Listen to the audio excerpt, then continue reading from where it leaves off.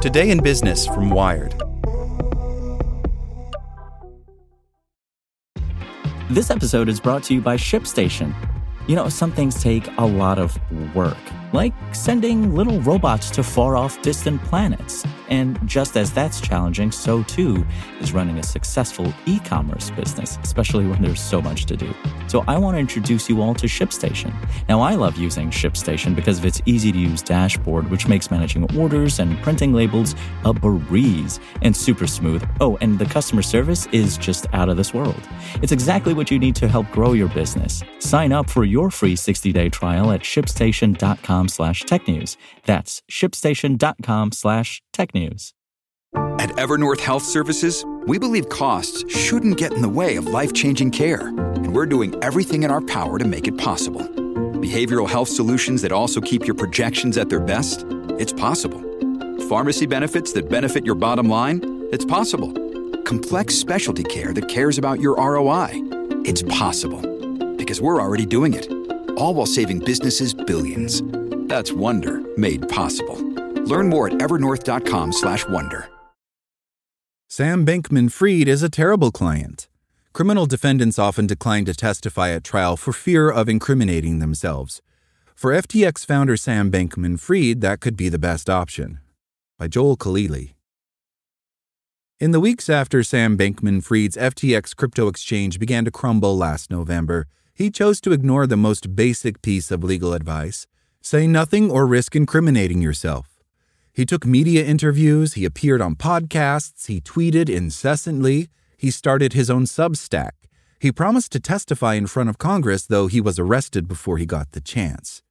Starting today, Bankman-Fried will stand trial in a New York court, accused of 7 separate counts of fraud against customers, investors, and lenders.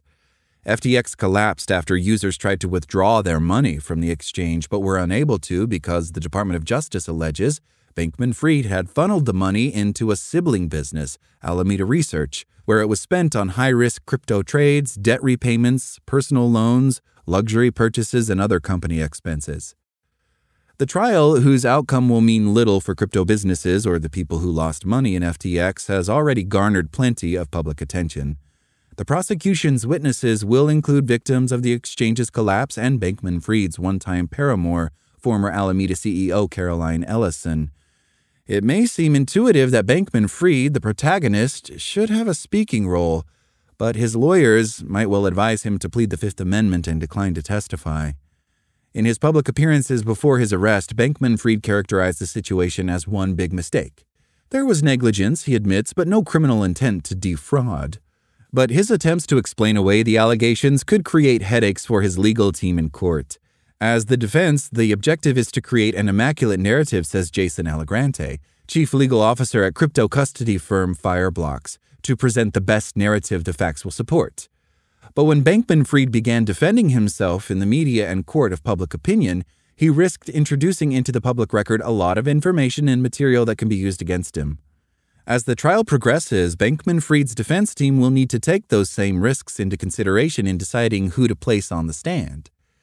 Bankman-Fried's trial will last 4 to 6 weeks. First, the prosecution will lay out its case, calling all its witnesses, from FTX customers to investors to alleged co-conspirators. Then the defense will choose how to respond.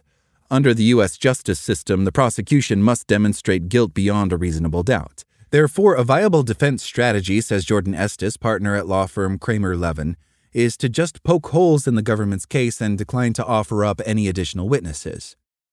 Whether Bankman-Fried takes the stand or not will only be decided, says Estes, once the strength of the prosecution's case becomes clear. He is by no means required to testify. It's his decision, we'll just have to wait and see, she says. If the government's case isn't going well, if they call witnesses that don't appear very credible, or the cross-examination goes terribly, there's a possibility the defense will feel it doesn't need to do anything. In any criminal case, the decision to put the defendant on the stand is a high-stakes moment, says Allegrante. Doing so exposes them to questioning by the prosecution that they would otherwise avoid, but also to the way specific jurors might interpret their testimony.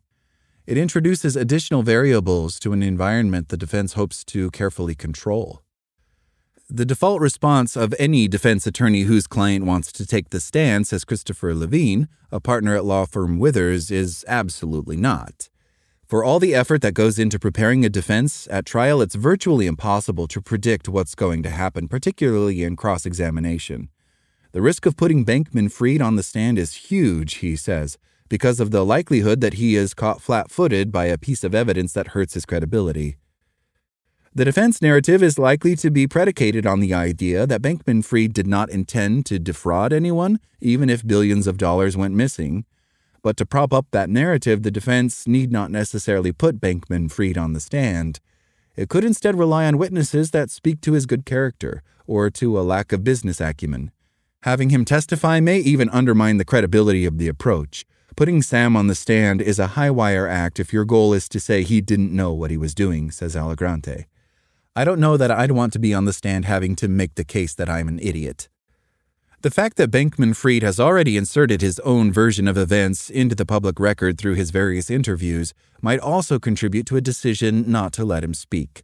The prosecution is bound to point toward Bankman-Fried's post-collapse media tour, so his voice will permeate the trial even if his mouth is wound shut. There is also a scenario, though, in which Bankman-Fried demands to speak against the advice of his lawyers, says Allegrante, whether provoked by the testimony of others or out of a strength of belief in his ability to appeal to the sympathies of the jury. If Sam does take the stand, it will be because he has insisted on it himself. If anyone were to flout the norms, says Levine, it could be Bankman-Fried, judging by his proclivity for public displays. Some folks think they are smarter than everybody else in the room, but that's a dangerous thing in this context. The chances of outfoxing a prosecutor in cross-examination, he says, are pretty slim. Thanks for listening to Wired. I'm Zeke Robison, and for more stories just like this one, visit us at wired.com. Like what you learned? Subscribe everywhere you listen to podcasts and get more business news at wired.com/business. Want to learn how you can make smarter decisions with your money? Well, I've got the podcast for you. I'm Sean Piles, and I host NerdWallet's Smart Money Podcast. Our show features our team of nerds, personal finance experts in credit cards, banking, investing, and more. And they'll help you make the most of your money while cutting through the clutter and misinformation in today's world of personal finance.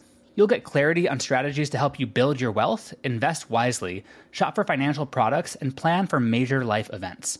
Listen to NerdWallet's Smart Money Podcast wherever you get your podcasts.